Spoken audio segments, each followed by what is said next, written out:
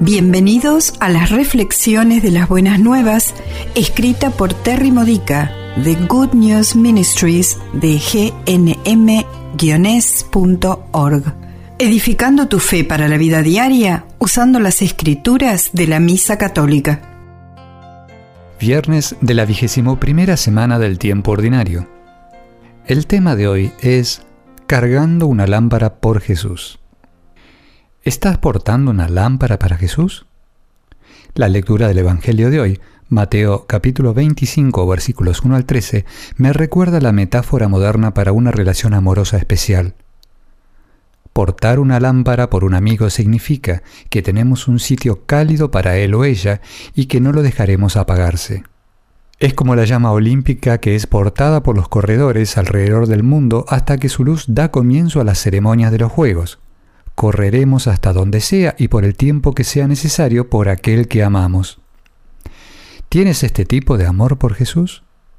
Si es así, entonces, ¿cuál es el combustible que enciende tu lámpara? ¿Y qué impide que tu lámpara se quede sin este combustible?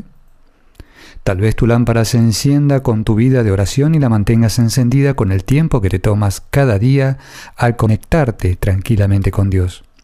O tal vez el sufrimiento que estás soportando para poder amar incondicionalmente a alguien que no te es recíproco en la misma medida, y tú le has ofrecido a Jesús tu corazón quebrantado como sacrificio que te une a tu cruz.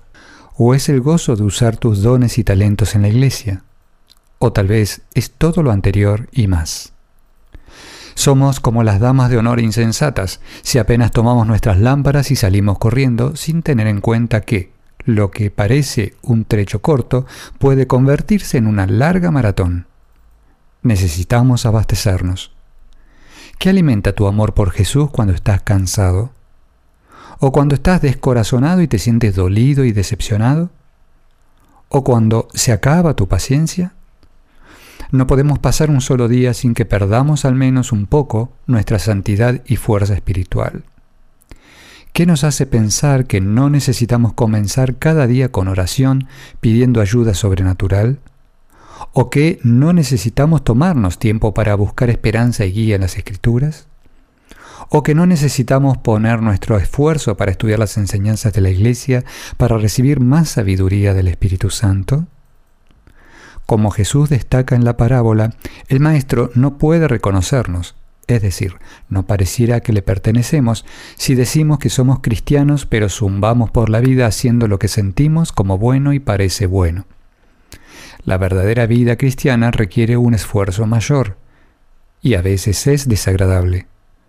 Cuando no nos estamos empujando a nosotros mismos para ir hacia adelante en santidad, caemos en pecado. No existe el quedarse quieto. O bien, nos estamos empujando hacia adelante en el crecimiento espiritual, o somos arrastrados hacia atrás por los vientos del mundo y somos empujados por los demonios que sacan ventaja de nuestra haraganería. Leer esta reflexión te ha dado algo de combustible. ¿Qué más harás hoy para agregar combustible al fuego de tu amor por Jesús? Esta ha sido una reflexión de las Buenas Nuevas de Good News Ministries de gnm-es.org. Para más edificadores de tu fe o para conocer más sobre este ministerio, ven y visita nuestro sitio web.